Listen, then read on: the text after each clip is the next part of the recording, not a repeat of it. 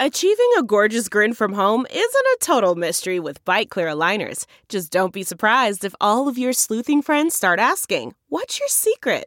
Begin by ordering your at-home impression kit today for only $14.95. Byte Clear aligners are doctor-directed and delivered to your door. Treatment costs thousands less than braces. Plus, they offer flexible financing, accept eligible insurance, and you can pay with your HSA FSA. Get 80% off your impression kit when you use code WONDERY at Byte.com. That's BYTE.com. Start your confidence journey today with Byte.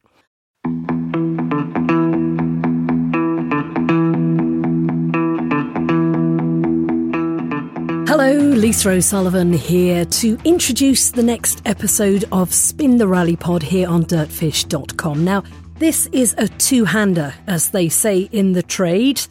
Let me paint you something of a picture.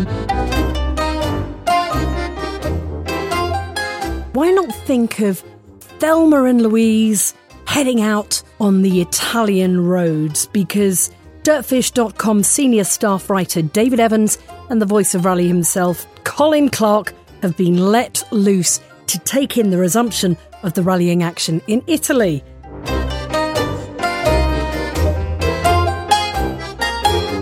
After 12 days on the road, taking in the Rally di Roma Capitale and the Rally di Alba, they've taken some time to sit down and relive the action that they've enjoyed over in Italy. Now, I need to apologise on David's behalf for some rather appalling microphone handling issues at the beginning.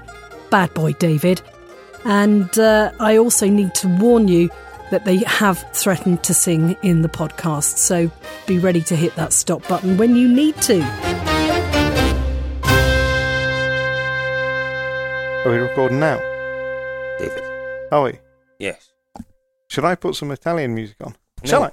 Oh. But what would happen is that, can I put some, what was that thing we were listening to? I have some Italian music. Oh, I can't do it because forget it. Forget it. Should we sing? No, we'll definitely not sing. There's been a bit of singing this week, though, hasn't there? Oh, there has. A little bit too much singing, perhaps. Too much singing. Quite tired now as well. It's been a long... Are we actually recording now? We aren't recording, David. We have been for the last minute or two, yeah. Oh.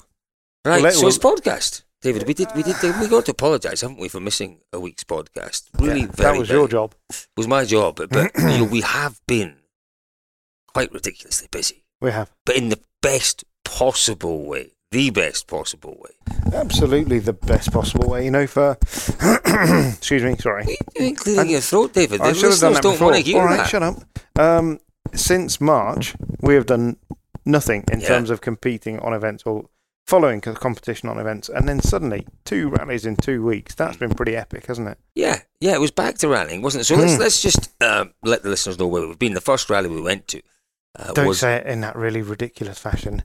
Rally di Roma Go on, Capitale. Oh, God, that's one very Rally thin. di Roma there we go. Capitale. So you have to do Rally it di Roma again. Capitale. It was the first, and this is quite remarkable, it was the first major rally, the first international rally that we've seen really since Rally Mexico. You absolutely look quite ridiculous. You can't wear a headset. You were never going to be in the Navy or the RAF or anything. You want to look at yourself. Well, you might have just about managed the Stupid. call centre for, I don't know, BT or something like that. So, indeed, we went to Rome first. Rome. We did. We went Just to to Rome. recap, So it was the first as you were round of... saying. And what did we work out? We worked out, didn't we? 134 days or something? 132. 132 days since the final day. That was the Saturday at Rally Mexico. Yeah.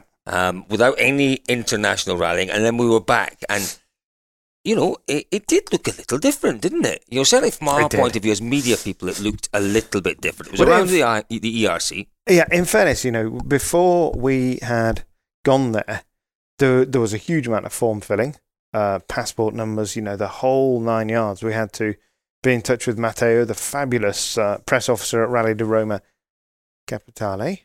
Rally di Roma No. Capitale. We will fall Capitale. I'm loving the Italian. I really am. There was a lot of form filling. There was a lot of bureaucracy to go through, Yes. and at times it was very tedious. But then, why was it tedious for you? I did it for all 3 of us. You did nothing. You literally rocked up and took the pages out of my hand. So there was a lot of form filling.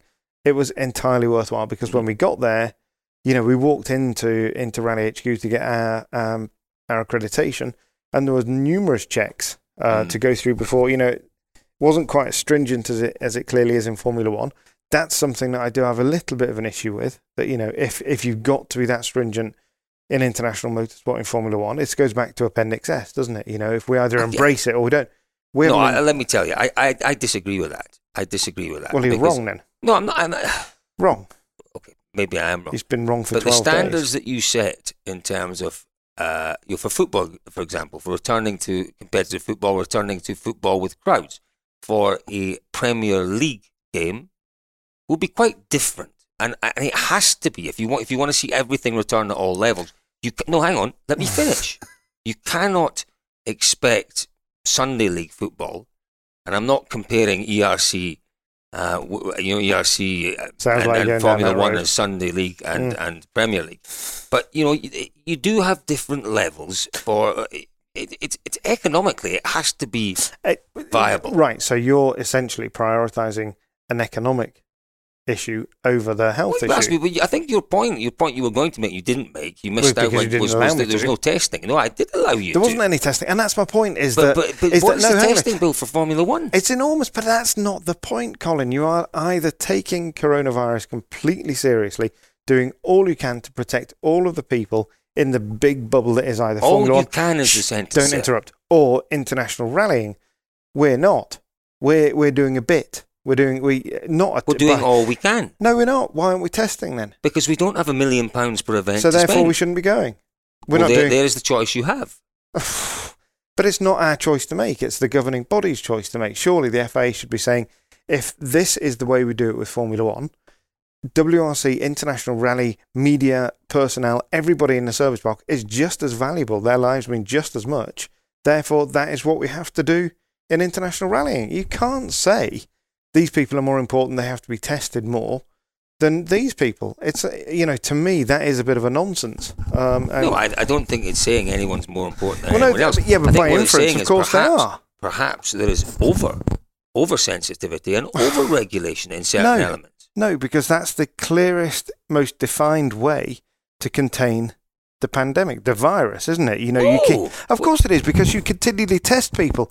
You and I could have been running around for 2 weeks with coronavirus. There aren't many work environments that I know where you're being tested every day before, every 2 days, or every 3 days. But that's what they're doing in Formula One. So why aren't they doing it in WRC? My point, maybe they've gone a little bit over the top in Formula One.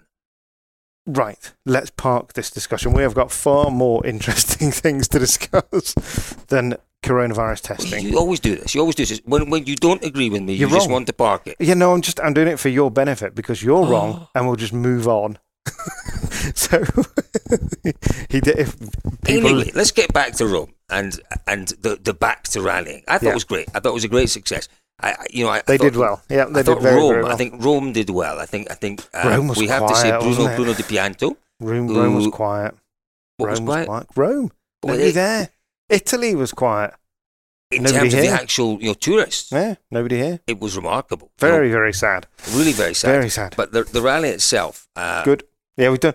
Have we not? Oh, no, we didn't do a podcast, did we? You just said that. We didn't. Motorsport Italia did a great job in putting that event on. And, it was a really pretty good entry list at the end of the day. It was a great entry list. We had World Rally Cars. We had people like Young Solberg. We had Breen. And then we had the support act of the likes of Luca Nuke and the others. And it was... what was it? Was entertaining. One of my issues, though, Col, is, it's been a while since I've been to an ERC round. What was the depth of the ERC entry? The likes of Basso, Cragnola, these kind of guys, are they going to do? No, Basso, Cragnola, are local. Italian championships, aren't they? Yeah, exactly. No, they're not just good, they're very good locals. Yeah, no, absolutely, but they are probably focused there on the Italian championship. 100%. And this is the perennial question of who is doing ERC? Where is the depth in that championship? That Rome, the event, the organisers of the event did a blinding job. It was a great rally, worthy of European Rally Championship status, but I still would like to know the general sort of direction. We need to talk more about ERC. We need to talk to the organisers of the championship.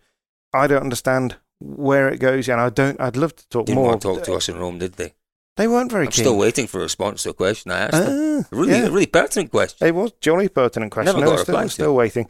But maybe it's not, we should talk to Jerome Roussel. fabulous. See whether it's working. Because Yeah. there was this very much this. Just to say, Jerome Roussel is the man who overarches, looks after all of the FIA regional championships. My point, just to make it very quickly before you come back, is that we need to know where do all of these regional championships fit in. Are they feeder series? Are they standalone to WRC? Well, feeder series is what it's supposed to be about, isn't it? It's supposed to be part of this ladder of opportunity. You start your juniors in the junior ERC. They move and progress into the senior ERC, and from there, supposedly into WRC. But that's not what we're seeing. No, we're not seeing that. We definitely saw that, and I hark back to this because I enjoyed the IRC, and there was some great. It was a different setup. It was a different model entirely. But in the IRC days, you wouldn't have to argue that it was a feeder series for the WRC because it was patently obvious. They were certainly in the 2 or 3 years, in the 2 or 3 best years of the IRC. We had the likes of Neville, we had Mickelson, we had many other drivers feeding through into the WRC. And, when they scrapped that and tried to revive the ERC, there was a very clear raison d'etre. I'm not sure that as yet that they're winning. And I'll tell you why I don't think they're winning.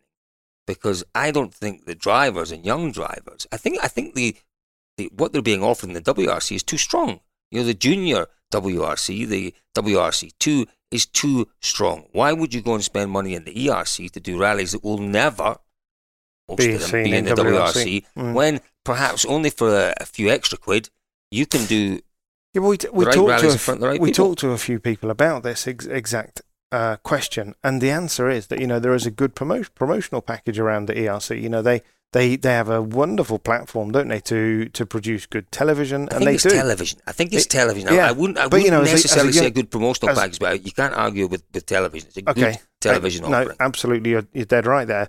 But as a young driver, you have to make that choice.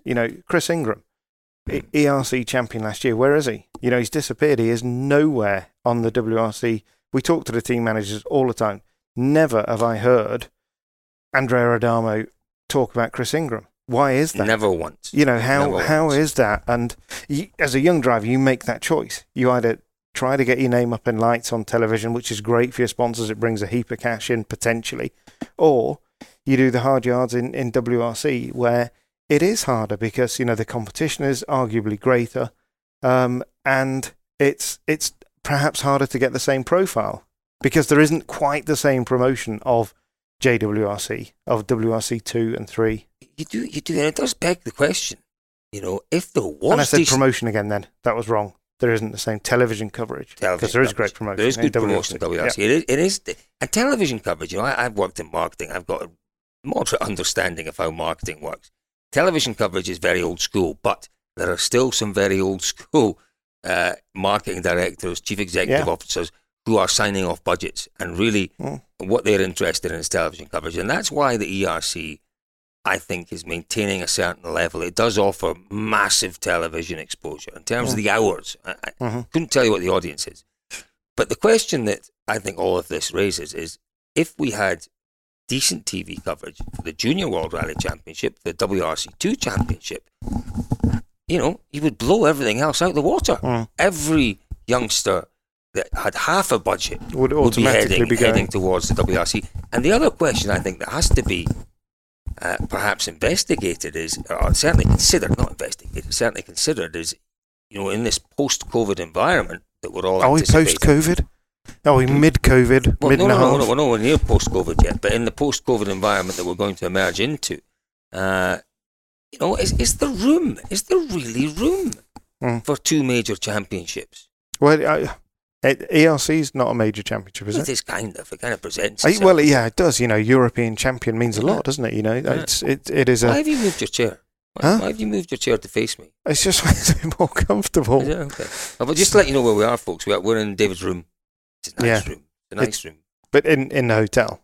In the hotel, of course. Not in my bedroom. And we're in Milan, and we're going home tomorrow. Yeah, We've been here for so let's just finish up. Rome. We've kind of done Rome. It was great. Highlights of Rome. Talking points. Yeah. Breen on MRFs. Great debut for Breen. Cricket and Michelin. Superb effort by MRF. obviously Solberg, brilliant, drive. super strong drive, first time on asphalt, despite what these people are saying about Monte Carlo being a tarmac rally. It is and it isn't. And Pierre-Louis Loubet, superb in a World Rally car on his debut, and even stronger in Alba, according to Mr. Adamo. Well, you know what? Pierre-Louis Loubet, absolutely one of the stars, I think, of the past 12 days or so. Was I a star of the last 12 days? You had your moments, David. Did I? Yeah, you had your moments, yeah. We had a particularly good rendition of Always Look on the Bright Side of Life. Yeah. No, the best one was definitely Band-Aid. Oh, that was the highlight. Yes. That was definitely the highlight. Yeah, always good to have a Christmas song in the middle of summer. Absolutely. And it has been very, very, very hot. Dear goodness. What a relief we've had today. Today it's been raining, it's been cool, it's been lovely. So we moved from Rome. You've got one chance to get this right. What was the name of the place we stayed in? Fiuggi. You're rubbish. It was a lovely place, I liked. It was a lovely place. Lovely place. A lovely hotel, lovely people. That little wire's just come out. Is that important? Oh, no. That wire's not. No, it's never in. Never in. Oh, sorry. Moving on. So we left Fiuggi. Don't laugh at your own jokes. We left Fiuggi, which it was just on the southeast corner of Rome. Yeah. And we headed not corner, it was southeast of Rome. Yeah, it was a long way out, wasn't it? Yeah. And we headed north. We did. To Siena. We did, which was amazing. And the reason we went to Siena was because in the Piazza del Campo, it was exactly where they parked Group B cars. Essentially, it was a bit of a Group B trip, wasn't it? It was a pilgrimage to where... Group B, if you like, it was nostalgic Odyssey through the Group B and San Remo days, wasn't it? Yes. San Remo rally days. So we went to, as you say, Siena because it was a regroup for the San Remo rally. Yeah. We then went to San Gimignano, which was also a regroup for the San Remo rally, the gravel stages of the San Remo rally. But then I think one of the highlights for me was then driving that stage, which the name escapes me. But, there's debate as to just how much gravel there is left in Tuscany. It appears there's quite a lot. We managed to drive more or less all of that stage. Yeah. And you could see why. But it sparked a debate that has actually run through this week. And we've spoken to now, to Fabrizio Pons and to lots and lots of people. What was the debate? What was your assertion? Well, my feeling was, having spoken to a lot of people... feeling. It was strong assertion. Yeah. But I had been told that it was not possible for San Remo Rally WRC round to come back to Tuscany and San Remo because there's not enough gravel. For that reason of, all of these farmhouses have now been converted into places for rich people from all over Europe to go. And so, and these people don't want rally cars ripping by their front door. On top of that, there's the Greens. There's the Greens. There's I thought we weren't going to mention those. Issue. We weren't going to mention them. No, we have to mention them because Adamo mentioned them. Yeah, there is a significant green issue lobby in Tuscany. So I said that I might have mentioned that it wouldn't be happening again, and it sparked a little bit of controversy, and some people disagreed. They're entitled to. Obviously, they're wrong as well, but actually, they might be right. And it would turn out that having spoken to the lovely Gianluca. What was his surname again? Nataloni. Gianluca Nataloni. Lovely fella. The most poshest sounding Italian. Unbelievable. I question whether he's Italian. Well, he certainly has a style of an Italian. Oh, he's got but he has the accent of the home county. He's unmistakably Italian, but then he's questionably Italian at the same time. How can you have the two? Is that what they call a juxtaposition? It is, but or a contradiction. Is it? I don't know. No, but he had a sort of Italian man bag thing going on. Which you've sported one of those all week. I rock with the odd man bag occasionally, yeah.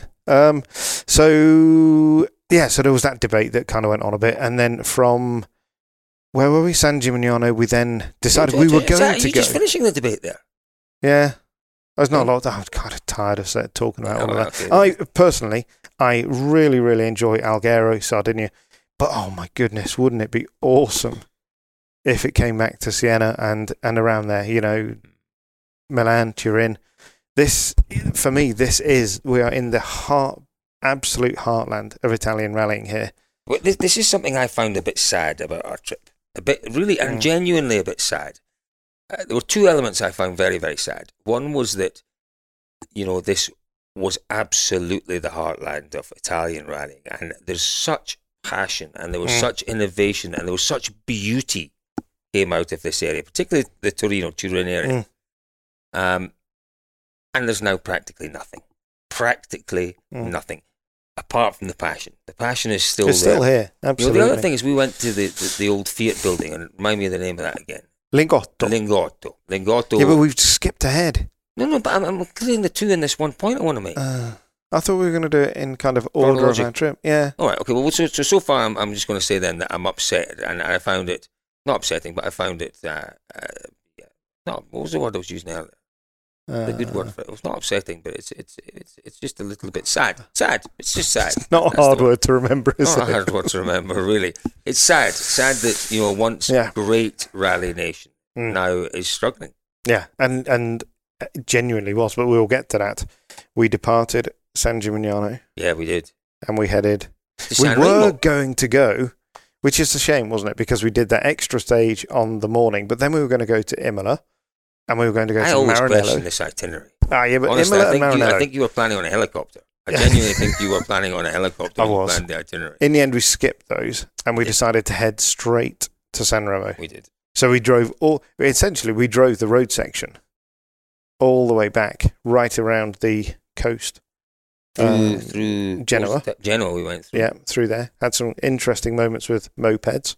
Oh. And into San Remo, straight to the Royal Hotel, which is an absolute part of... You're going to tell us the story again, 'cause you've told it 14 times already this No, week. I'm not going to One tell of the it. first times you went to the No. Royal Hotel. What happened? What happened round the back? No, I'm not telling What happened round the back of the Royal Hotel? I'm not going to tell you. Oh, come on, No. you've got to tell us the story. No, When you were a young pup. I'm not a going to cub tell. reporter, No, whatever they call if them. the listeners want to know, they can say, how would they get in Listen, touch? it was a story involving Carlos Sainz and the wonderful David Williams. Yeah, well... And a very starstruck young David Evans. yeah, But anyway, that's what I have to say. So that's we went essentially there. that was it. Yeah, and we stayed at the Lolly Hotel next door. Yeah, which- that was... Oh, God, that was a bit of a dump. No, it wasn't. I think I had really... Okay, it was a tight room, but it was quite nice. And the bathroom was brand new.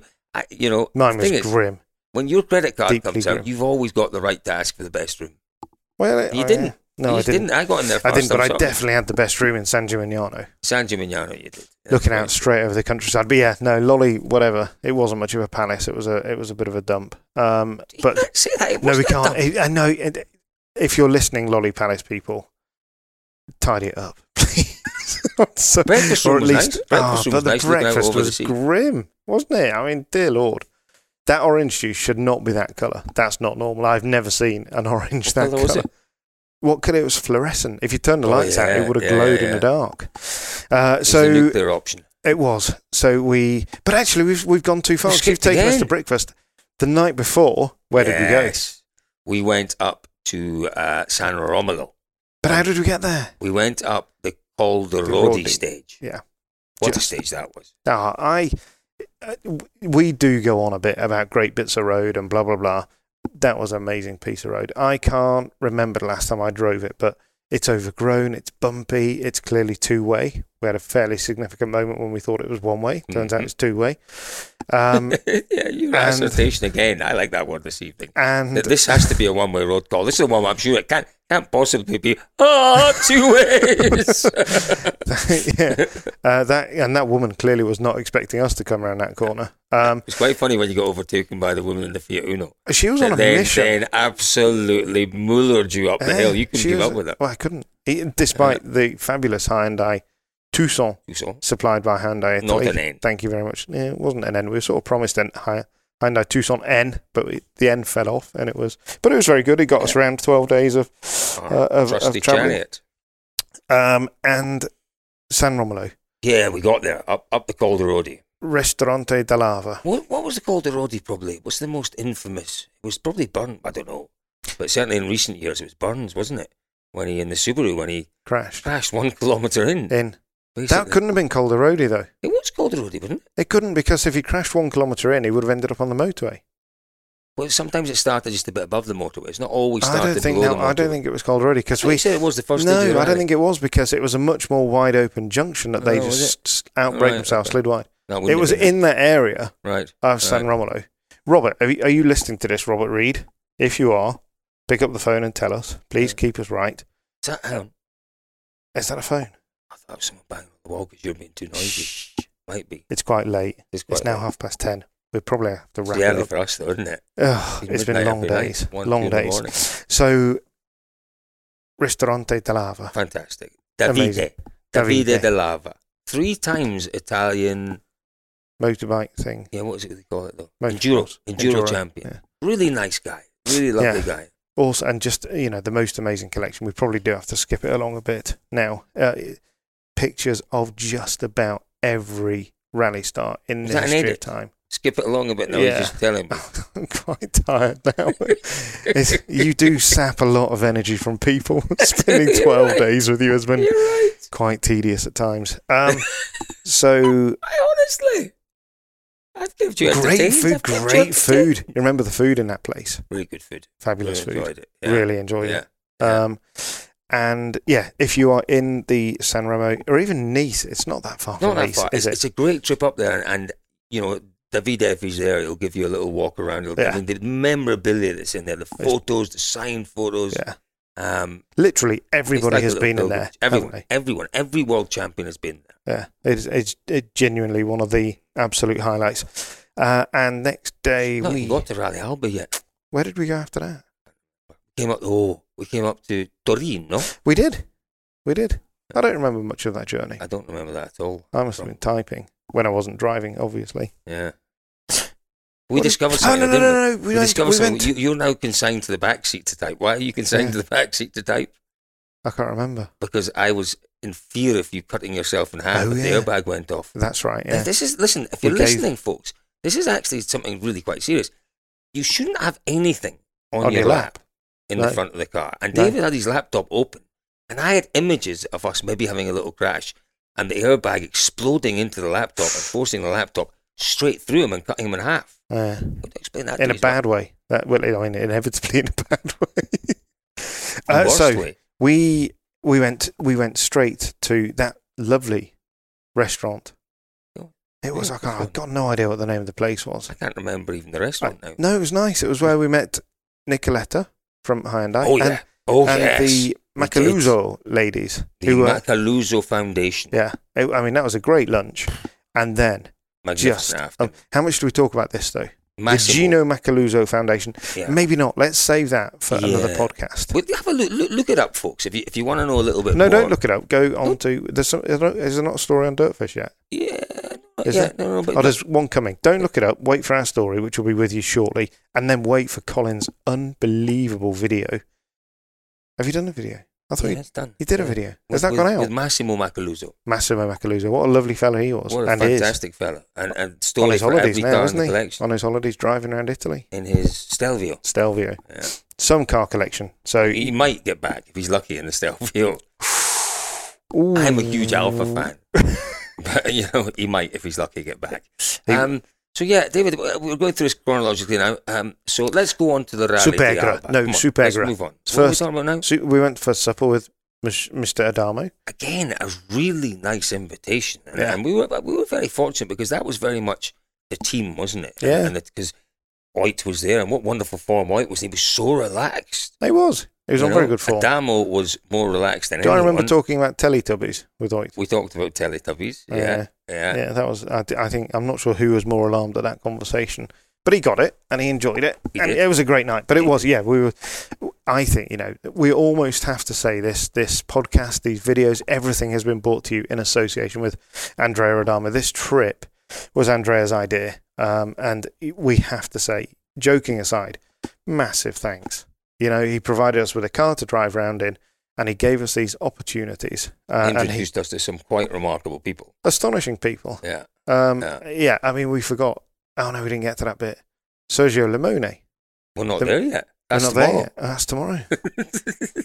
No, genuinely, Andrea, if you are listening, and everybody at Hyundai, Nikki, Thomas, thank you so much. It was amazing. The supper was fabulous. Didn't really enjoy the walk up the hill afterwards to go and see the view from the top of the... I think Adamo said it was 200 metres. It was probably more like 500 or 600. Yeah, it's bloody miles. It was steep hill, wasn't it? And it was midnight and it was 30 degrees still. It was just... It was vile. It was humid. It was horrible, wasn't it? Most difficult moment of the entire trip. You remember what happened when we got to the restaurant? What did I have to do in front of the entire Hyundai Take team? your jacket off. No, had to reverse the car up onto that curb. Did. Very challenging bit of driving in front of... Tanak and Sordo and others exactly. watching. Yeah, they were all there. But no, brilliant. And next day was into... Breakfast at Tiffany's? No, it was breakfast at Adamo's. Yeah, that was great. There's a video coming out. When will that Another come video came out. I don't know. Probably before the podcast, or maybe around about the same time as the podcast. Yeah. So, that was great. Yeah. And just an amazing place that, this guy he eats, sleeps and drinks rallying, and his home I thought I knew him reflects pretty that. well, David, but, we did, it wasn't just breakfast at, the team hotel. We didn't actually get breakfast. No, that was actually... We were undersold on that one. Yeah, we were, but we got coffee. But it was at his apartment in Torino. And, the apartment told you all you need to know about the guy. He absolutely lives for rallying. It was full of, as you say, manuals and annuals and magazines and books. And then, it was just nice to see the inner sanctum of his apartment, which is his little workshop he's got there. Oh, yeah. And everyone needs something to just take them away from the strains, the stresses. What's yours, Carl? The pressures. What's mine? What do you do? How do you take yourself? Coffee, I do. It is, but I don't have a stressful life. I deliberately, as you know, David, I deliberately engineer my life to be like that because you never know what's around the corner. And I'm not driven by having to be the very best at everything and earn clearly lots and lots of money and all that sort of stuff. But my escape's coffee. Genuinely, it's coffee shops, and I like to take myself to the coffee shop. Saw a great coffee shop this morning, didn't we? Well, didn't we? Just that was a fabulous we coffee kind of shop. fell into that one via TripAdvisor. Brilliant. But yes, being shown into this workshop, and he builds model cars, and it's the detail in these cars is phenomenal. Yeah. But as he said to us, he can switch off for a couple of hours. But it's not. We've all had a go at building model aeroplanes, model cars. He doesn't just build them. He then evolves that model. He was saying that there were some cable ties that weren't in the original kit, and he knew that there were cable ties and things on this bit of, and he makes them. He makes those individual parts, and the McLaren that he's working on now. He wanted the next evolution or some upgrades that were applied to that car. So he's designing and making those himself. The man's just incredible. Incredible. So, and then we went to a press conference in the centre of Turin for the Piedmont region, which was sponsoring Danny Sordo's car, which was great, but just hot again. Hot. It was 37, 38 degrees in the centre of a city. It was the humidity. And it was actually a little bit of a concern for the rally, in terms of not so much the performance of the cars, because if the cars keep moving, they'll be fine. But in terms of the physical pressures on the drivers, and we spoke to Thierry today, and he said it was hard work yesterday. Hard work. It really was. But it did cool down a touch. It cooled down a touch for Sunday, and it's cooled down even more today. Today's Monday. Yeah, but everything's relative. At times it was still piping yesterday, but Thursday night. What did we do Thursday night? Come on, we've got to get on to Sunday because the rally happened on Sunday. Okay, right. Well, let's just skip. Thursday night was another. Thursday night. Oh, it was another dinner. The Piedmont dinner. Eaten lots. We have eaten. It's always been, and it's partly your fault. It's always been 3 courses. It has. That's always. Problem, every night it's been 3 courses. Friday. What did we do on Friday? We went to the rally. We went to Alba. Oh yeah, we did. That's right. Was that not? That was Thursday evening. Yeah, we were there. What did we do on Friday? Oh no, I can't remember. We were already talking about it. We went back into Torino. Into Torino, to Lingotto. And again, that was my second thing I've been sad about because you have this. What was the first thing? First thing was the fact that industry. The industry's gone. Yeah, but it's just not interlinked with that. It is interlinked with it, but Lingotto itself is a beautiful. You'd almost call it an Art Deco factory. What year was it opened? It was opened in 1932. 1923. I got the 3s and the 2s around. I'm dyslexic. You haven't got me because I'm dyslexic. I'm not dyslexic, and I'm sorry to make fun. And I'm not making fun of anyone. I know it's a terrible thing. It's not dyslexia. That it's something when you numbers. It's not. It's not dyslexia. You're right. It's number blindness or something. Something. Yeah. Anyway, so we went to the Lingotto building, which I did a little bit of research before we went, and was quite fascinated to read about the design, and the designer who actually designed it was a very young lad with some really forward-thinking ideas in terms of production, in terms of efficiency of production, in terms of just-in-time production, almost Japanese, before the Japanese started producing anything.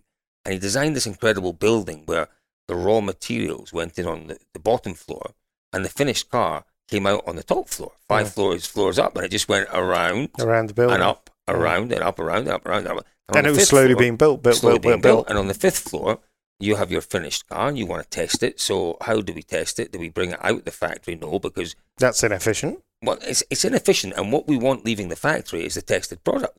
So on the very top of the 5th floor, we build a test track. You have that iconic test track there.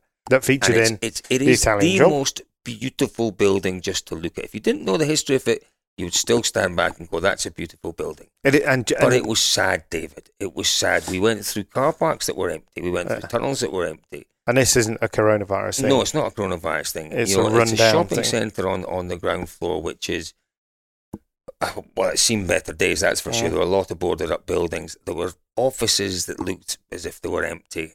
It was tired. It was tired. Like the outside still looked magnificent. The inside was tired. But what I found most distressing was the fact that the roof was shut and we couldn't get up there. The roof was shut. What I found even more distressing than that was that there was not, that I could see, you did eventually point one out to me. There was not a single reference to Fiat that we could find. But then we have discovered there was a separate building that's next to the actual Lingotto factory that is still the Fiat Chrysler Automobiles, not headquarters, but it doesn't say anything. There's one sign. Yeah, but you built didn't. When I left you and you had a McFlurry in the shopping centre, and I said I'm going to go and have a walk right around in. Probably by then it was about 48 degrees, and I walked right around the front, and there were some flags. I showed you a picture of the flags. Yes, right, flags, and a Fiat sign. But you didn't bother. You stuck to your McFlurry. It wasn't a Fiat sign. It was a Fiat. It was when the building was built in 1923. It was embossed into embossed. But there was to the casual eye, there was nothing to say. But did I mention at the time I went now with Marco Alen? Did I? Well, tell that story again. No, I won't. Is that on the website yet? No, I think it is. I think it might is on the website. Yeah, that was kind of our day off, wasn't it? It was our one day that we had a little bit. But it's fair to say the reason that we kind of got interested in Lingotto was obviously it's part of automobile history, but also Fiat used to take their 124, the rally cars there, and they would shake them down a bit and test them on the rooftop. Yeah. And that's where Alain had these great memories of going up there and doing that, and so it was very sad that we couldn't get up there, renovating the restaurant on the top floor, and they clearly thought we were going to chuck ourselves off the top, so they weren't willing to let us go up there. Well, I think you might have chucked me off rather than definitely ourselves. Yeah. You might have chucked me off. No, there have been some low points at times, haven't there? You've largely only been singing. You chucked a Paddy today when I was writing the wrong sort of article for God. It was a really good article. It was not. No, let's move on. And Saturday shakedown for Rally d'Alba. In the vineyards that reminded me an awful lot of Rally Germany. Did I go to shakedown? No, you didn't. You were again writing stuff. So I went with Heikki, our wonderful cameraman, to film. We both filmed. It was really good. But it did look really. I mean, it's beautiful. We have to say, David, the Piedmont region. Is that how you say it? The region is absolutely stunning, and it's ancient. Not as nice as Tuscany. Sorry. I'm not sure I'm agreeing with you. Yeah. I liked it. It was beautiful. It was full of vineyards, very high up, some beautiful ancient mountain villages and towns. The architecture was just utterly stunning. The charm of the area just oozed charm. And I loved it. And as I say, Shakedown was through a stage that looked like almost Shakedown for Rally Germany that time that we used to have it in the vineyards there. And it was great. A lot of people, should we be concerned about that or not? We're going back to our original conversation. Let's not go back to that original conversation. Yeah, there were a lot of people, and they blah blah. Five things we learned about Shakedown is I learned one thing about Shakedown. Shakedown. Yeah, remember I wrote a piece. 5 things I learned about Shakedown, and then learned the biggest thing: never make assumptions. Oh wow! You were taken to task by Mr. Adamo. Yeah, quite right. Everything. You assumed I was surprised. It was a pretty ridiculous assumption. This is one thing that sometimes, Colin, you miss, is the ability to put things in context. You saw Oyt Tanak out there doing run all the time in shakedown. 8 runs. And you thought, we can't get comfortable in the car. Well, no. That is not. I put together 3 or 4 different elements. So 1 was the number of runs, 2 was his fastest time, 3 was his demeanour. So there were 3 things I put together. 3 things. Yeah, but how long have we known Oit? And you know that when shakedown starts, he gets his rally head on. We interviewed him and he wasn't very happy. He didn't look comfortable. So what I said was that he's still, the one thing that we'd learned, one of the 5, was that he still wasn't comfortable in the I-20. I still kind of think maybe he wasn't entirely comfortable. Yeah, but he wasn't comfortable because he'd never driven on tarmac before. So by saying he's not comfortable was actually correct. No, you were saying he was finding comfort and he found comfort.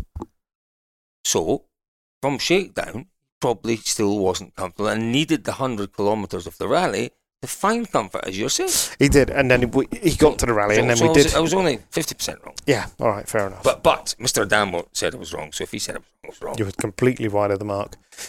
The rally itself was great. 3 loops of 3 stages, and it ran like clockwork. You have to take your hat off again to the organiser. Huge number of cars. I looked at it and thought 160 cars, 160 entries. I mean, that's ridiculous. 3 stages looped. So, a shortish loop, 34 Ks in the loop. Yeah, came back to Alba, had 45 minutes the same road. And it was just all day long, a constant stream of cars, either going out to stages or coming back to stages. But, I don't know. I didn't look beyond the top 15 or 20. I don't know if there were any incidents within the stages, but if there were, well, it couldn't have been because it ran. I think the first stage was delayed by 5-10 minutes. I think it was 7 or 8 minutes. They got that back, and then it ran to schedule for the rest of the weekend or for the rest of the day, and it was great. And it was great to see Thierry Neuville where we expected him to be. Tanak. Did we expect him to be there? I mean, given that he hadn't competed. Well, when we talked about it earlier, you said yeah. Oh, did I?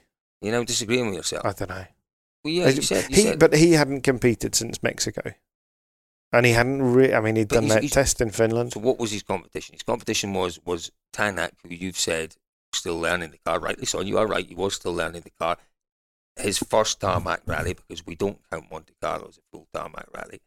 And he didn't even get many kilometres in Monte Carlo. And Thierry, by his own admission, from the first meter, he found comfort in the car, didn't he? Didn't struggle at all with the car. And what we've seen in the past with that Hyundai is that it sometimes takes a little while to get the setup right on it. And they have this very strange oversteer-understeer problem. What we've seen with Neuville is he can cope with that. What we saw with Mikkelsen, he absolutely couldn't on tarmac. Neuville has managed to find a way of coping with that, and he looked comfortable and he looked happy. That's the main thing. He looked really, really as if he was enjoying himself. And won 8 of 9 stages. Yeah. And won the other one. What was encouraging for Tanak is that, they did make changes as the day went on. They were able to do that. By the final loop. And they made progress. He was much closer, wasn't he? Yeah, absolutely. Lube was consistent and wasn't a million miles behind. No, and don't forget, in the second loop of stages, he had a spin. Mm-hmm. Took a bit of time. And, in those roads, we drove some of them, didn't we? The super narrow. Unbelievably narrow. And other places, super fast, still super narrow. Yeah. But for me, the Lube was for me a little bit of a revelation over the past 12 days because we've seen him around for a few years now, and he's come through the ranks. And he's WRC2 champion last year. Yeah, exactly. But he never stood out. He never stood out. He's never set the timesheets on fire. No, he's never been the Kalle Rovanperä of his time, has he? But my goodness me. We have seen the history of junior drivers or younger drivers progressing into World Rally cars since 2017. It's been very checkered. 1 or 2, Rovanperä, 1 has managed to absolutely nail it. Other young drivers have failed woefully. Lube looks really quite comfortable. And I think the most encouraging thing from Lube was that he impressed the boss. Adamo spoke effusively about him. Yesterday he did. One thing I'd just throw in there is that, don't forget where Lube's from. And this, these similar roads. Similar roads. So, let's stick him on a bit of gravel somewhere and see how I'm sure, his pace will be there or thereabouts, and he's definitely a star for the future. Yeah. But yeah, that was great. What was the other stand-up performance? Breen. Absolutely. Breen. Every day. Just brilliant in Rome and utterly superb. Genuinely, I mean, was apprehensive. He was up against Danny Sordo, Jari Huttinen, some good R5 drivers here. Good R5 drivers. Huttinen was a surprise. Rally 2 drivers. We'll get used to it. I know we have to. I know it's the new world. I know we have to, and I will get used to it at some point. Huttinen was a surprise for me. But these are drivers who are all potentially in with a realistic chance of a World Rally scene next year. We don't think Kolb is going to be around. We don't think Sordo is going to do a full season. So there is an opportunity. There's half a seat potential, isn't there? Half a season, or there could be half a seat for a whole seat for half a season. A third of a season between 3 drivers. Who knows? Yeah. Who knows how it might work? But so there was, there was pressure on the youngsters there, and I suggest maybe pressure on Sordo. Although Sordo clearly isn't at the same. He's not at the same point in his career. He doesn't have to. No. The only pressure on Sordo is that everyone expects him to be the man. Yeah, but equally, what's great about Danny is that he's not bothered. He's not bothered. He said to us at the end of the first loop, people want to come out here and say they've beaten Danny Sordo. Well, good luck to them. Yeah. He's not going to change his life. Is it? It's absolutely not. And he'd come from a world car 6 days before, and then he was into an R5 car. It takes time to play yourself back into that, and Danny did a solid. He didn't do a great job. He did a solid job. Sorry, we're talking about Sordo. No, he didn't do a great job. You're right. Huttinen did a very good job. Surprised me a little bit. A Finn going that quickly on tarmac was very, very good. Beat some very, very good local drivers. Yeah, he did. But yeah, absolutely he did. And you can't take that away from him. Didn't make any mistakes. But Brini, just great, and gets an even bigger mark for his dad buying us some whiskey in the bar last night. I have to have a wee chat with you about this, David. You were the one that wanted the whiskey. I don't drink, but the pressure on me this last 2 weeks. You've drunk a lot. One night I had a few. Yeah. I have quite enjoyed the odd beer. Glass of wine, whiskey. No, I've not drunk much wine. I had a few that night out. I did. A couple of nights with a reasonable chunk of white wine. Last night, the pressure for me to drink that whiskey was intense. It was. Yeah. And then the pressure to drink the second one was even more intense. It was. But one thing I think we need to say great stories, but the one genuinely sad thing about yesterday was the news that Brian Patterson had passed away. We found out on Sunday afternoon. Massively sad news, and just came as a bolt from the blue. Brian and Liz have been at the centre of everything in British rallying, for my entire life, as long as I can remember, always looking for the rally news.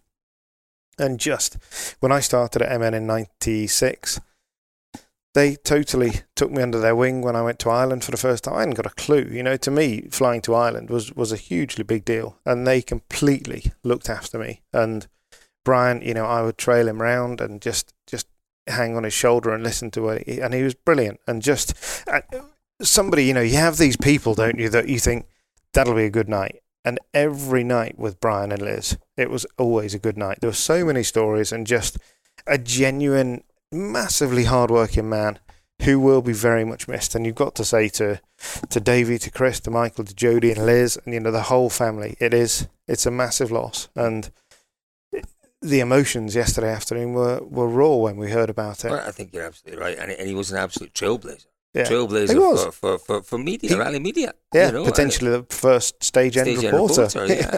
Yeah, and I think what will bring a degree of comfort to, as you say, to Liz and the boys, is the really outpouring of sentiment today. Yeah. It's been actually quite uplifting to read some of it, and it's been it's everywhere that you've read any social media full of people telling stories and paying tributes to Brian, and as you say, a bolt from the blue and very, very sad. It was. It absolutely was. And so, and then we arrived at today and a ride with Mr. Neville. It was supposed to be a kind of quiet day where we were going to take it easy, wasn't it? No. It turned out to be that way. I have to tell you something. I'm going to admit to breaking the law right now. For this road that we were on, for this test with Thierry, not a test, a drive day with Thierry. Not a typical road round here. Very, very narrow. I think it was a farm road, effectively, wasn't it? very bumpy. Had some It was tight when it went bridges. up to the vineyards, didn't it? Up to So the it was essentially for but harvest. really, in most places, barely wider than the car. Mm. So very, very narrow. And quite an ascent up to the top, Mm. turn around 2.5Ks, come back down again. It was wet. Mm. When I did my run, it was Mm. slippery. In the final straight, and there was one straight, big jump, and he just took sixth gear, just over 160 kilometres an hour. On a road that's On a road that's was as wide barely as a car. You know, with a wall on one side, a cliff on one side, trees on the other side. When we're coming to because we're at, where are we? We're still in Italy, Milan airport, sitting on the motorway, and I don't normally like to drive too fast. Mm. But, that's really quite fast. That's really quite fast. I'm going to have to look down 160 kilometres an hour. On a 3-lane motorway On a with 3-lane nothing else. motorway, and I knew I was going really fast. Yeah. Whereas 2 hours earlier, I'd been doing that speed. I've got to say, It is incredible. We've both been lucky enough to sit in a lot of cars with a lot of very, very good drivers, but it's been probably a year or so since I was in anything remotely as quick as that, but that raised the level today. I haven't done a tarmac test for probably a bit longer, but it was astonishing. Well, first time I've been in a Just new astonishing. generation World Rally car, and the nimbleness of the car was phenomenal. The way it cornered was just incredible. And do you know what I noticed? And okay, Thierry had maybe heard the stories about me and was being a little bit gentle. Mm. But any time I've been in a rally car before, it's been utterly brutal. But I thought that was brutal today. It was brutal on the brakes. It seemed more progressive. But I me. think the difference was you were in the wet, Right. and it had to be more progressive. Right. Whereas Yeah. when I was in it, it was not dry, but there were sections where it was a little bit drier, and you could lean on the tyre a bit more. And I genuinely thought it was the most brutal car I'd been in. But you know what I found interesting? And you know, Thierry is such a lovely guy, and he clearly was. It was quite incredible. He was talking us through the stage, but he was concentrating. He was driving reasonably hard. But he said, if that had been in competition that stage, he said, would not have been going an awful lot quicker. He said maybe over the course of 2.5 kilometres, 2 seconds quicker. Because we should just explain there that we were quite late in the day, so he'd run the stage probably 10 times, and he knew exactly where he was going, so he didn't need pace notes, and it was only 2.5K. He in knew either where direction. the grip was changing. He knew, you know, he didn't need a gravel crew because he knew where the he gravel was going. evolving the road, wasn't Exactly. he, essentially? But it was a phenomenal experience. And you know, last time I was in a World Rally car, that was also a Hyundai with Hayden Padden in Finland. And okay, Finland. you squealed like a pig, didn't you? No, I'm not. You know, too big to say that. I was genuinely terrified. In fairness, that moment with Brendo. Brendo shook me up a fair bit. Yeah, poor old Brendo. If you want to see why, then just Google Brendan Reeves, Colin Clark crash. Australia. But that was your fault, that crash. 100%. Why is everything my fault? Ask yourself that question. It's been a long 12 days. Ask yourself that question. Look yourself in the mirror and say, why is it my fault? It was. But I think I've got to say now, it is now 11 o'clock. How long's that? 51 minutes. Seriously? We said we were going to do 15 minutes. minutes. We was going to do half an hour, and we've been through every single day chronologically. It's almost as tiring as the actual trip itself, isn't it? The trip itself was exhilarating. It was. It was energising. Was it? It was. I've got to say. Dynamic. It was. We've taken a while planning this trip, and the stuff that we have seen, the people we've met, the people we are undoubtedly, the cars we've seen, and just Mr. Limoni. Oh. Incredible. And just, going around this place, this amazing country, and let's take it right back. It is very sad that for years, Northern Italy was at the very powerhouse of the WRC with Fiat, with Lancia, and all of these, Fulvio Bechelli and exactly. And, the likes of Sandro Monari, Mickey Biasion. And it is sad to see where it's going, and it needs to change. But there we are. Is that done? Can we go? I was going to say, can we go to bed now? We were going to put a little podcast in. Can we go to our separate beds now? And we are. We were going to put a little piece in. We did quite an interesting little chat with Andrea Damo and Richard Milner yesterday. And for two opposing team bosses, they get on very well. But do you know what? They understand what it's about. They understand what the WRC is about, and they know that it's fiercely competitive. But they also know that they have common goals and that they can work together to achieve those common goals. We will play that little piece. It's about 7 or 8 minutes. We'll play that next week for you because it was very entertaining. And it is, it's good to see the energy that those two generate when they're together, and it's good. Shame that we couldn't have Tommy Mackinnon with us. We'd have had the full house of team principals, but there we are.